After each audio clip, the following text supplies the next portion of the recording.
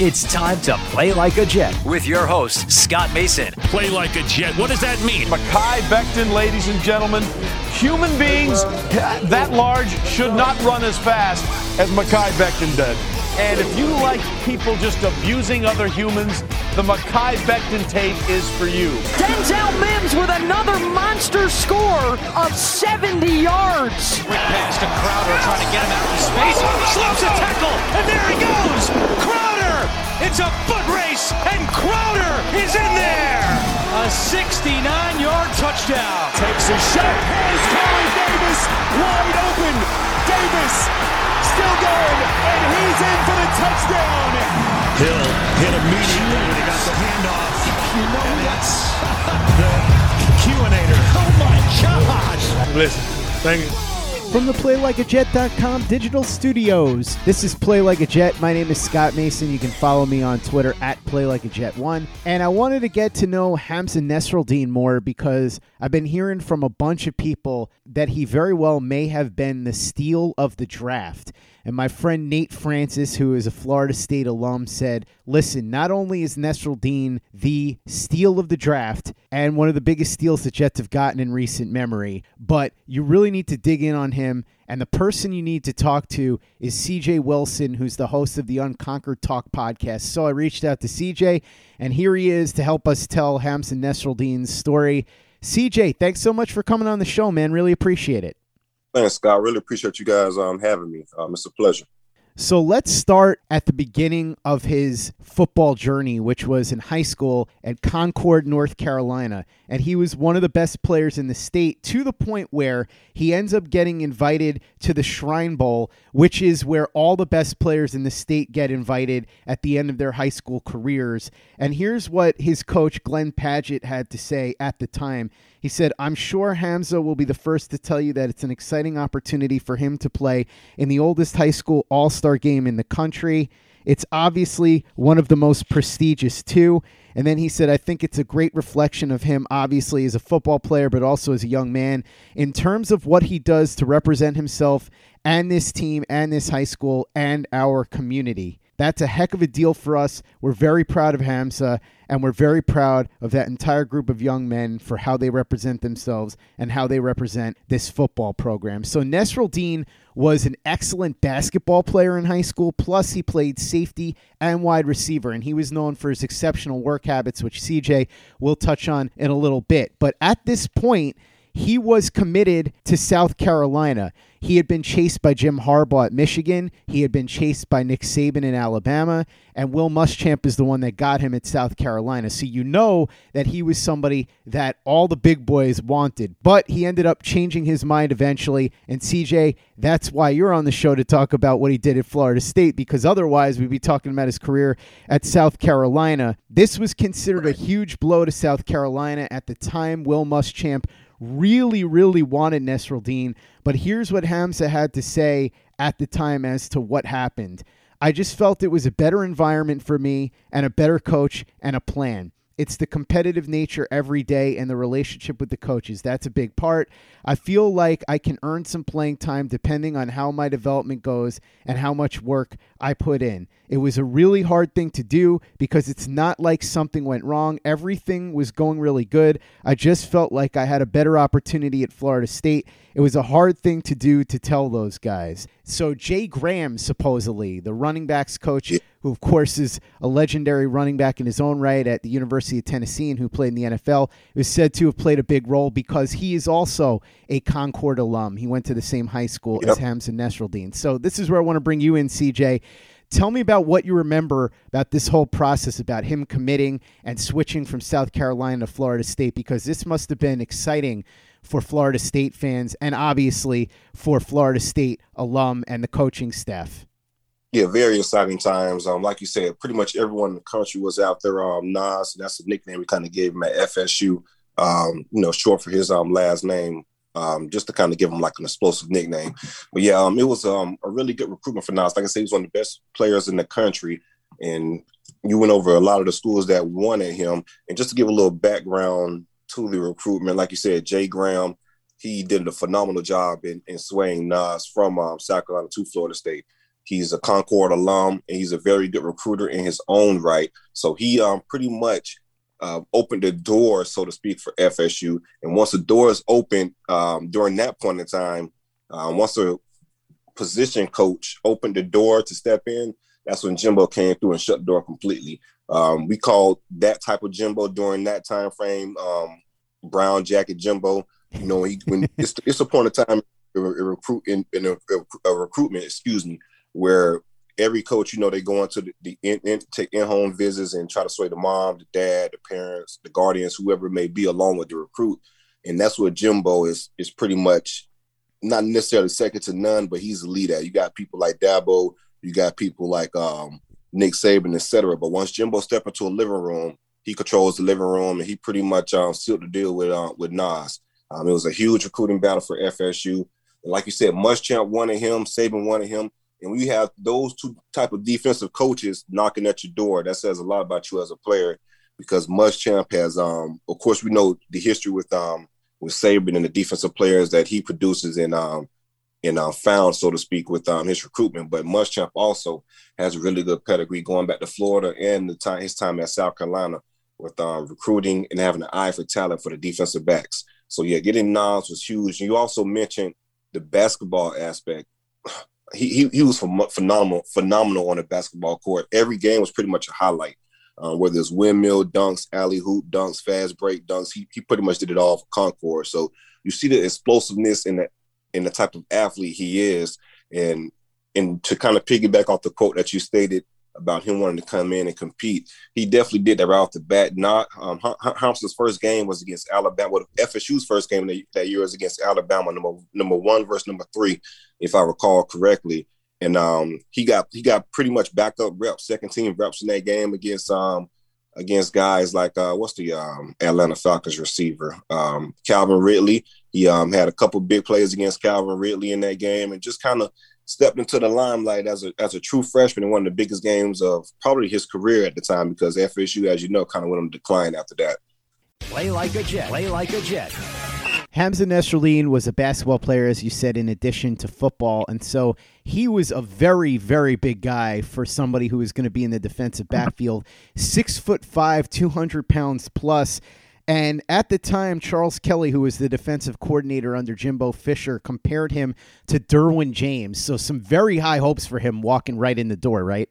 Yeah, definitely. And if you look at the playing career, and I'm not trying to say that Hamza was Derwin or anything like that, but prior to his injury, he was very much on his way. The production he had at Florida State was second to none. And I want his junior year, the second half of his junior year, Niles was just playing out of his mind prior to the injury. He was by far the best defender on our team, and that team included second-round pick Asante Samuel, who had a great sophomore year also at the time, and Marvin Wilson, who was considered at that point in time a top 10 pick. So that second half of the season, I mean, he completely took over the Florida State defense. He dominated games. I mean, there were some games where Niles would get ACC Player of the Year with 17 tackles, 5 for loss, and interception. He was just that type of player. Flying around, had on the football. He's just an aggressive a fast football player who gets to the play in a hurry, and he recognizes the plays in a hurry. And he also comes with bad intentions. He's one of those safeties that when he lays a hat on you, you know exactly where he's at the next time you're running the ball. You mentioned his freshman year, and he did play that year, although he didn't start every single game. But one game in particular, and one player in particular, seemed to have quite an impact on him watching from the sidelines, and that is Lamar Jackson. When Florida State played Louisville, everybody knows what a dynamic player Lamar Jackson is in the NFL, and certainly everybody knows how dynamic he was at Louisville. Here's what Nasruddin had to say about being there with Lamar Jackson right in front of his face. Just watching Lamar from the sideline, I have to give it to him. It was just the way he played the game. He made it look so easy. He played at a different speed than college football. It was impressive. So here's somebody coming in. I believe this was his third game at Florida State, and immediately he's faced with Lamar Jackson. That's something that I would imagine had a huge impact on everybody on that team in terms of development, right? Because when you face a guy like Lamar Jackson, that's big boy football. Yeah, definitely. And, Lamar won the Heisman trophy that year before. Now, and to be honest with you, I feel like he won the Heisman Trophy off of that FSU game in 2016.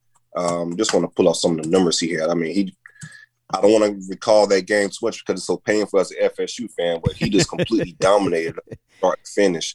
All right, so Lamar had 146 yards rushing, 4 touchdowns, another 200 yards passing, 1 touchdown, in a 63-20 whooping to FSU, and that could have been a lot worse because he sat most of the second half. So, yeah, the play against a guy like Lamar Jackson's talent level, like I said, we already started off with the Alabama game first. We already know the overall team talent that Alabama comes with. So to see that, and then in your third game, you get to see probably the best player in college football at the time in Lamar Jackson. So it was really eye-opening in the type of talent that, a team like FSU sees on the regular, especially for a freshman defensive back to come in and see, hey, this is really big boy football. I know I was pretty much, a consensus All-American as far as a recruit, but this is another level, to that recipe. So to see that, and then also this is the reason why you come to Florida State. So that was kind of a wake-up call for him, like, hey, I really made it. I'm at, this university at Florida State where you'll play a team like Alabama, play a team like Louisville, see Clemson later in the year. So you're going to get the opportunity to play against the best of the best. And I feel like that's going to prepare him, for the challenge of coming into the Jets locker room. Before we get to his development as a player and the rest of his personal journey, I have to ask you about the coaching carousel at Florida State, because somebody is highly thought of as Hamza Nasruddin could have easily transferred, or his development could have gone by the wayside, because I still can't even believe this, but in 4 years at Florida State, he had 4 different head coaches. Tell me a little bit about his relationship with each one and how that impacted his football journey and his development. Yeah, so of course, and that's and just to kind of get ahead, but that's just a testament to Hamza's, how can I put this? Just him as a person, just the type of attitude he came with day in and day out. No matter the coaching carousel, and like you said, it's been crazy. He always came with a positive attitude and never really complained. Always wanted to work, and he was one of the bright spots in the locker room, because as a player, you get change after change after change. It could get tiring and old, so to speak, and you could get the stale message you want out of the locker room. You could see a lot of the transfer portal in college football. Kids are just bailing out, but he was one of the guys that kind of stuck with it and was one of the how can I put this, the rocks in the locker room to try to keep everyone together in regards to the coaching changes. So yeah, and not only in the head coaching change may not be the biggest component, it's the defensive coordinators that changed. His first defensive coordinator was Charles Kelly. After that, Jimbo left and went to Texas A&M. So you bring in Willie Taggart. Willie Taggart first then hired Harlan Barnett to run the defense for his sophomore year. His junior year, Willie Taggart brings in Jim Leavitt as a defensive analyst. And as a Florida State fan, I'm here to tell you now that the plan was for Jim Leavitt to take over the defensive coordinator position from Harlan Barnett after that year, but just Willie Taggart didn't make it for that third year. So again, those schemes were implemented also to kind of transition that change to the Jim Leavitt scheme of defense. So you went from a 4-3 attacking defense to more of a 3-4 laid back defense in regards to what Jim Leavitt does. So again, that's another defensive coordinator they had. And then of course he had a devastating injury. And then we come to this year, which he didn't play that much, but he was still a part of the meeting rooms and things of that nature and learning the new scheme. You have another defensive coordinator, in Adam Fuller, with Mike Norvell being hired as the head coach. So along with, of course, we talk about the head coaching changes and rightfully so, but the bigger impact is that comes with those changes is the changes within the defensive scheme.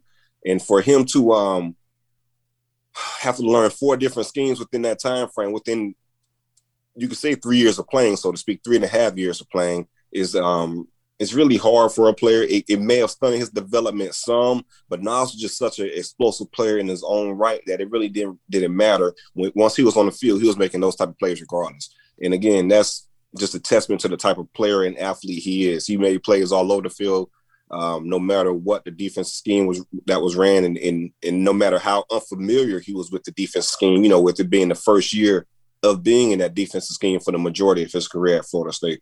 Just to punctuate that point about all the plays that Nestorline was making, according to Seminoles.com, he's the first FSU player since 1990 to record multiple games with 17 or more tackles in a season.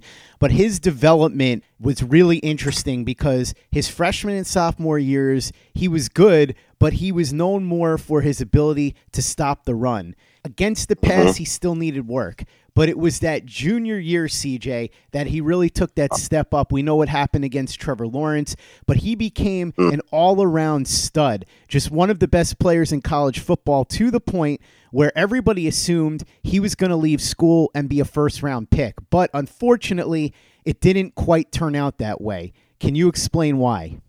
Yeah, so like I was telling you, that point during the season, Niles was just playing at a different level. He was by far the best defender on FSU's team, and that team included at that point in time a possible top 10 pick in Marvin Wilson and your second round pick in Asante Samuel. Defensive Back of the Year of the Week awards, basically on the regular for the type of performances he was putting in. Like you were saying, he had a game against Boston College in which he had 17 tackles, a sack, and a couple tackles for loss. But yeah, just to kind of piggyback on what you were saying, at the worst, Niles is going to be a second-round pick. If you look at Simmons from Clemson, the basically jack of all trade that went to the Arizona Cardinals, Niles is just that for FSU, just on a lighter scale. He pretty much played everything for FSU. He rushed the passer. He played linebacker. He played safety. He made tackles in the box. He guarded your slot receiver. He guarded your outside receiver at times. He pretty much did everything for FSU. Anything that FSU asked for, he was able to adjust and make it happen. So, again, the level of play that Niles was playing at was pretty much out of this world. So, for the Jets to get that type of value in the 6th round is amazing. But he did tear his ACL against Florida. That was the reason he did not enter the draft and came back to FSU for this senior year, so to speak, and played in a couple of games that he did play in.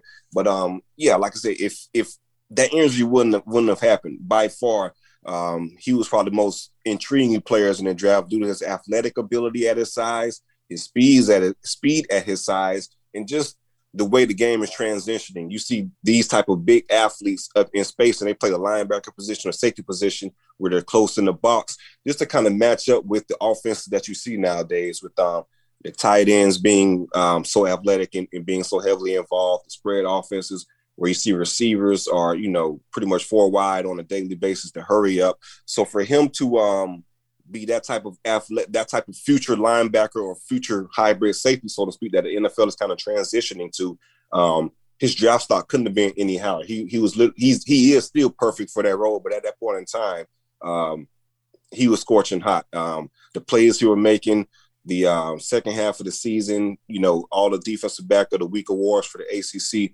Niles is definitely primed to, at latest, be a second-round pick. I do feel like he would have jumped into that first round once he would have worked out of the combine and, ran pretty much a 4.5, 4.6, jumped in the 40 range prior to the injury, and just showed scouts how athletic he is in the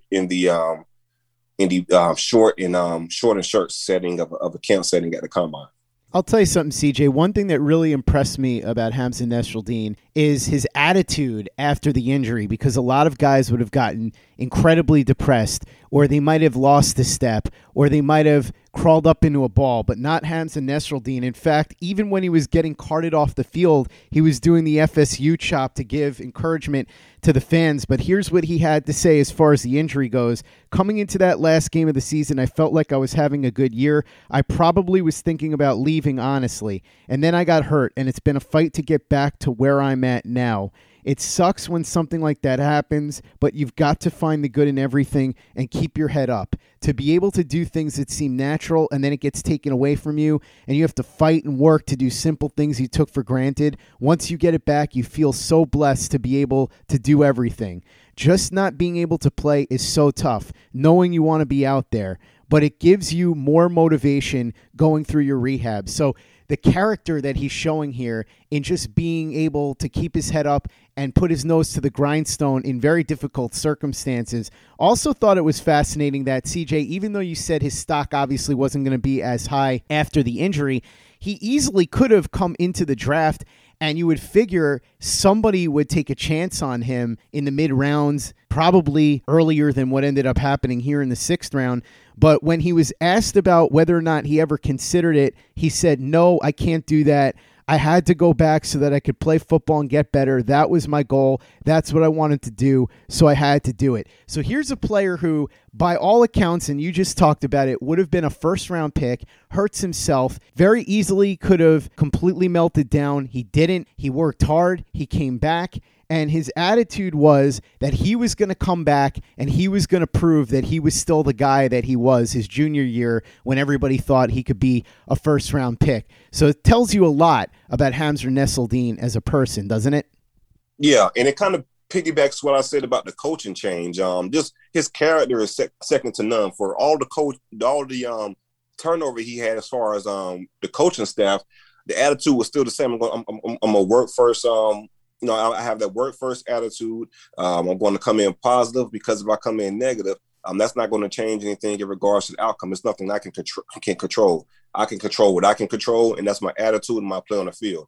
And just to kind of piggyback on what you were saying about him coming back this past year, he didn't miss a practice. He didn't miss a meeting. He was basically a second coach, so to speak, for the players. He was at every practice giving pointers, giving tips, giving encouragement, due to his situation. He could, like you said, he could have easily went into a shell and kind of closed himself off from the team in general and just focus on his rehab. But no, that's not the type of person he is. On top of the amazing athlete and football player he is, he's also a great team player also. And he was always around, this past year, even with FSU struggling, going 3-6. He even came back and played in those last couple of games to show those guys, hey, I'm all in. I'm with you guys for the rest of the road. And end up getting one interception in the game against Duke also. So, again, that shows you the type of person Nas is and the type of character he would be bringing into a Jets locker room, especially to a locker room that's trying to rebuild this culture, trying to, change the narrative, so to speak, with the players they're bringing in. So I feel like he would be perfect for the Jets in that regard. But, again, like I said, with him not playing this past year, the support he gave his teammates was second to none. And that was probably the impressive thing that Nas has done throughout his career at FSU. And he's had a really good career, but that was probably the most impressive to me is how he accepted the injury and how he reacted to the injury and kept going and kept pushing and kept being that positive reinforcement that the younger players needed. And something that Jets fans should be excited about, CJ, is that, as you said, he did come back for those last two games, and he looked pretty good. So if you were worried that maybe he wasn't going to be back to the guy that he was his junior year, maybe he's not all the way back there, but he sure looked like he's pretty close, right? Yeah, most definitely. Like I said, this is pretty much a year-long injury that he suffered, and he suffered it, and the bad part about it is he suffered that injury the last game in the regular season against Florida, which is typically always in November. So for him to kind of come back in those last couple of games, and I believe it was into October and early November, which was pretty much in line with the rehab. But for him to come back during that time frame and still be one of our best players and still had a production, I mean, within the 2 games, he had 13 tackles, 1.5 for loss, 1 interception, 1 breakup. And that's 2 games coming back from a torn ACL when you've been rusty pretty much all year and you kind of thrown into the limelight and fire. So, again, that just shows the type of player that Hamza is. He was still, productive this time and another in those 2 games.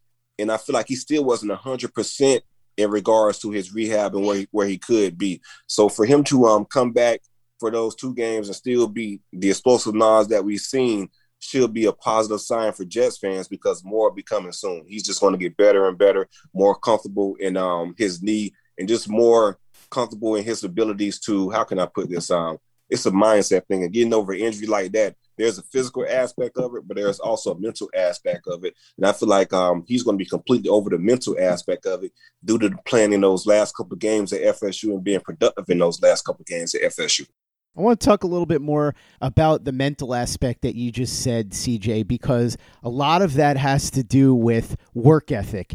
And Hamza Nassoldine, even going back to high school, was known for an incredible work ethic. It was said that he might have an incredible basketball game on a Friday night or a phenomenal football game, but no matter what happened that night, the very next morning, he'd be on the track running sprints. And even when he was at Florida State, if he came home for breaks, he would make sure that he worked out regularly. He would call his old football coach, Marty Paxton, and he would ask for access to the weight room at Concord High School, and his coach would be more than happy to oblige. Here's what Nasruddin said about it. I love to use the school's weight room because it just gives you a good feeling to be back in the weight room you started in. He also said that it's a lifestyle, which is what you were talking about before, a mindset, and you've got to be consistent with it. You have to realize that you've got to approach everything with a certain mindset. You have to be the best you can be, and once you start approaching things like that, it starts to get easier because it doesn't seem like everything you do is a hard workout or something. It's just something you have to do and something you've got to do your best at. It's a mindset that I bring to this when I'm doing things. I don't want to feel like I'm being forced to do anything. I try to make it feel like everything I do, I want to do. I make it a choice to do it to the best of my abilities. And what this sort of reminds me of, CJ, and I'm not trying to compare him to Michael Jordan, but if you've ever seen that Michael Jordan Nike commercial where he's standing there and he's saying, maybe it's my fault, maybe I made you think that everything started at the free throw line instead of the gym. Maybe I made you think that I got by on my God-given abilities instead of the fact that I worked so hard every single day to achieve what I achieved. Here's somebody who's 6'5", 220 pounds, incredible natural gifts, star of the entire state basically in football and basketball, scholarships from the biggest programs, but he's still the hardest worker there is, which is, again, an incredible testament to his character because he could very easily have relied on his natural abilities to carry him, but he took those natural abilities and realized that he needed to work as hard as possible to maximize those talents and be the best that he could be. Yeah, and just that's a great quote that you just stated, and it aligns to what transferred from high school to FSU, because being around FSU, I saw firsthand that the work he put in regards to his rehab, it was it was head over heels in regards to the hours that he put in. He really attacked that. He took it serious. He did extra work in regards to his rehab.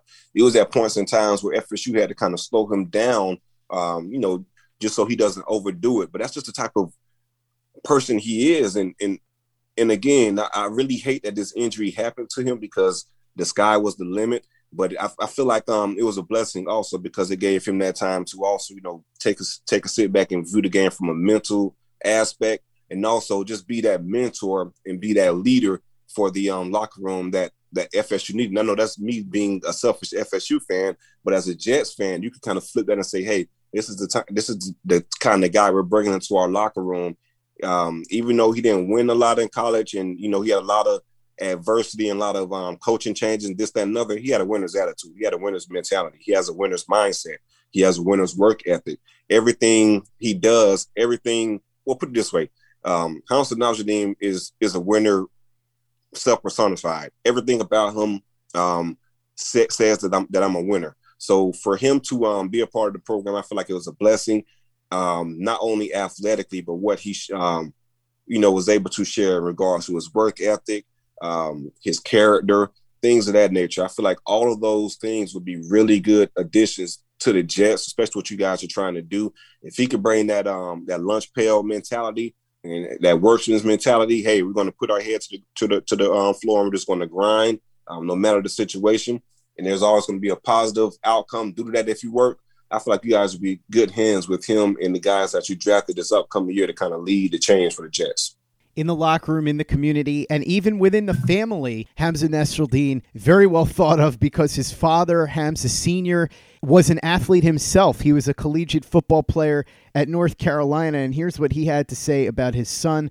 We're so grateful to Blessing. I'm enthused about the possibility of what he can do at the next level. I think the best of him will show in the NFL. I'm really, really looking forward to the next level for him. He's consistent. He's been working. He understands that after the draft, there's a small window of time, and then you have to get ready. He's working harder than he's ever worked because now this isn't just something that you do in addition to classes. This is your job. He understands that you have to do the work. So, again, if you talk about all the people in his life that have been influences on him in terms of being able to make him understand that he has to take that natural talent and combine it with the hard work. The number one influence appears to be his father, close-knit unit, his parents, his brothers, his sisters. They were all together when Hamza got drafted in the 6th round by the New York Jets. So strong family unit there too. What can you tell me about what you know about the relationship there, especially the second generation football talent from Hamza, because Hamza Sr. himself played at the University of North Carolina? Yeah, he was instrumental in his recruitment also. So, when Jay Graham came in, he had to recruit his father also, with his father playing at North Carolina. That kind of gave him, how can I put this, an inside track to what it's like to being that type of athlete, and to have that type of father and that type of person in your corner early on. It basically shows what we see today in regards to Hamza, the work ethic. He learned that at an early age from his father. The character, he learned it also from his father. And speaking to people around the program and around Nas and his father in general, that's just the type of person his dad is. So that kind of shines light on him, and that's just how he was raised as a person. So to see that, to see what Hamza is as a person, it's pretty much a glaring image of just what his dad is as a person and what he instilled him as a father. So yeah, he was instrumental in his recruitment and just the person he is today and what he's developing at FSU. And a lot of the adversity that he faced at FSU was level-headed by his father and speaking to his father and just having that positive reinforcement in his life. So yeah, most definitely his father is a big key to what he is today in regards to as a person, as a football player with his dad playing at North Carolina. Confident kid, too. Here's what he said after he got drafted. The Jets just got a first-round talent with myself. The way I'm coming to work, I feel like they got a dog mentality. I just want to go out and show everybody what I can do, what type of player I am, what type of man I am, and let everything play out the way it's supposed to. So considering that he's been in the limelight ever since he was a teenager and the level of confidence and character he showed, I don't think Jets fans should worry about him being able to handle the bright lights of New York City, right? No, not at all. And we know that the media in New York is a different breed, but I feel like the way he's raised, he'll be able to handle that perfectly. He's been in the limelight pretty much, like you said, from a kid on up, so it won't be anything new to him. And coming to Florida State, it is a big time college football program that has a lot of media following and it has a lot of national TV games, just that and other. Even though it hasn't been to the level that we typically see, he still saw that firsthand at Florida State. So yeah, coming over to the Jets, that shouldn't be a problem at all for him. It should be second nature. Just due to the fact that he's a mature young man. First and foremost, but the character he brings, the media or the limelight in New York shouldn't be too big for him at all. He's a confident young man, but he's not a cocky young man. So he will definitely do fine with the New York media and all the limelights and things that come with being a Jet. CJ, I thought this was interesting. Here's the breakdown of where Hamza Nasruddin played at Florida State. Inside linebacker, 242 snaps. Slot corner, 307 snaps. Free safety, 631 snaps.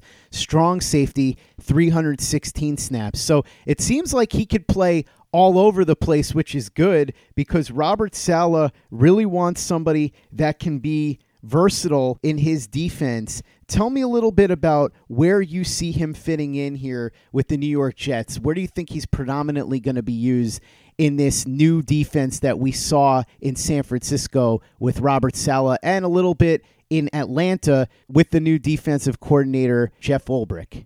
Yeah, I feel like he'll probably be best bet for the will linebacker, or he could be the hybrid safety depending on the package. But definitely he'll fit best for a will linebacker. He's about Nas is 6'5", 220 as it is, and he still has a slender frame, so to speak. Even though he's a pretty big kid, you can still see that he can add some more pounds to his frame, so he could be 235 easily and still have his peak athletic abilities. So if you get a 6'5", 235 Nas, I feel like he's just going to be a terror to defenses across the league because he's already physical, he's already athletic, he has great instincts, long arms. He's going to be able to keep blockers off him in the run game. And he has a real quick, fast trigger. So once He reads the play. He's pretty much fast flow to the ball and beating a lot of blockers to the point of attack and get into the play before it gets started. And also guarding, with checking tight ends, H-backs, and running backs, things that nature. It won't be an issue at all for Nas because he's pretty much accustomed to guarding your slot receivers and your outside receivers. They're pretty much quick and athletic guys. So that'd be an easy task for him in regards to transitioning to focusing more so on the linebackers, running backs, and things of that nature. And he also understands pass coverage as a safety. He also understands run fits as a safety. So if you bold that into a linebacker, his run fits would be amazing. But also, a lot of linebackers aren't really comfortable in pass coverage because there's just not something they're familiar with in understanding coverages and things of that nature. He understands that. So the transition to a wheel linebacker and being his own coverage, man coverage, he'll understand his feel within the defense in regards to the flow of the passing game. So being in the secondary and understanding where you fit in zone coverages and things of that nature is totally different than being a linebacker who does it sporadically. So for him to come in and have that experience already, and like I said, he already has the frame. So if you put 15 pounds or so on him, I feel like he won't lose a beat. He'll still be explosive. He'll still be fast, and he'll still be a step above athletically versus the competition in regards to the tight ends, running backs, and things of that nature that he typically will see. And you have one of the best defensive minds in the NFL with the Jets head coach in regards to Robert. So he's going to put Nas in the absolute best position to be successful, to say the least. And it seems like Robert Saleh understands that because we talked about how Hamza was outstanding against the run his first 2 years and then really took a step up in terms of reading coverages his third year, and that's what vaulted him up to somebody that could have been a first-round pick. Robert Saleh, in talking about the type of versatility he expects from the players that they picked in the late rounds, including Hamza Nasruddin, in our scheme with the chaos we create up front, our guys are more run and hit, more lateral players. We look at them, these young men, they're down safeties, which is basically linebackers. What can we see from those guys? We can see their ability to read, diagnose the run, hit, play coverage, and understand the rough concepts in front of them. We feel like they would be able to translate to linebacker easily. So essentially, he's saying that he sees these guys like Hamza in the way that you just described. The Jets went after Keanu Neal in the offseason to play this role as a free agent. He ended up signing with the Cowboys, but perhaps Hamza Nasruddin steps in and takes the role that was intended for Keanu Neal had he signed here. And no disrespect to Keanu Neal, I'm pretty familiar with him. My wife is from the same high school that he went to and is pretty familiar with him as a player also. But I feel like you guys may have lucked out in regards to him going to the Cowboys and Nas falling to you guys in the 6th round, because he's pretty much, I think he'll be a better fit for you guys athletically for that role. He's a bigger body. Keanu Neal is a striker when it comes to hitting, but Nas is also. But I feel like athletically in the versatility that Nas brings, it's a step above what Keanu Neal did at Florida and what he's done in the league so far. He's pretty much, I don't want to say a one-trick pony, but he is a one-trick pony. Nas can pretty much do it all and everything that you guys are asking for. And hearing that quote from Robert, I mean, it's like the perfect picture of Nas. I'm literally in listening to what you just said. Hamza Nasruddin come directly to mind in regards to what you guys want, in regards to what Robert wants from his defense and from his linebacker / safeties. So I feel like you guys really lucked out in regards to Neal going to the Cowboys and the value you got for Hamza in the 6th round.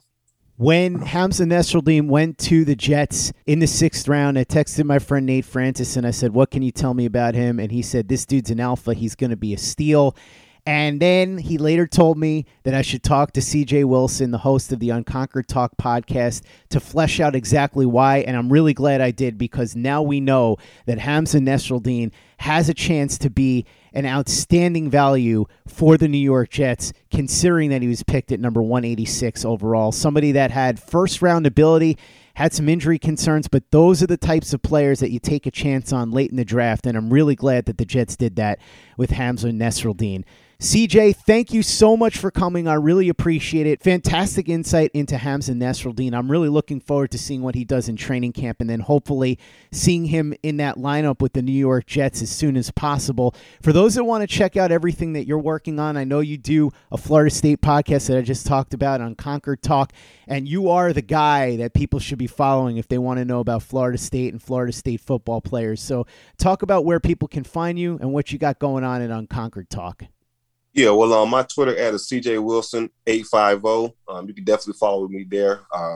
Pretty much cover everything in regards to Florida State recruitment, current play, perspective on changes, some nuggets in regards to what could be coming. So on Concord Talk, we pretty much cover everything. We cover what the news is in regards to Florida State, whether it's the recruitment news in regards to any big guys that could be possibly committing, nuggets, future changes to the program staff, and also just insight on the current state of the program with current players and how they're doing with the new head coach and things of that nature.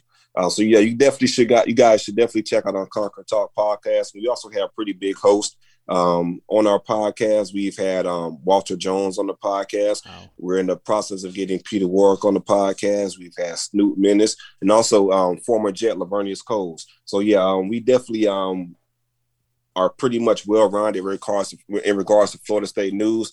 We'll have some legends pop up for some insight and things of that nature. So yeah, definitely if you're interested in FSU and you want some more FSU players to become New York Jets, check out the Unconquered Talk podcast. You'll get an inside track to those players.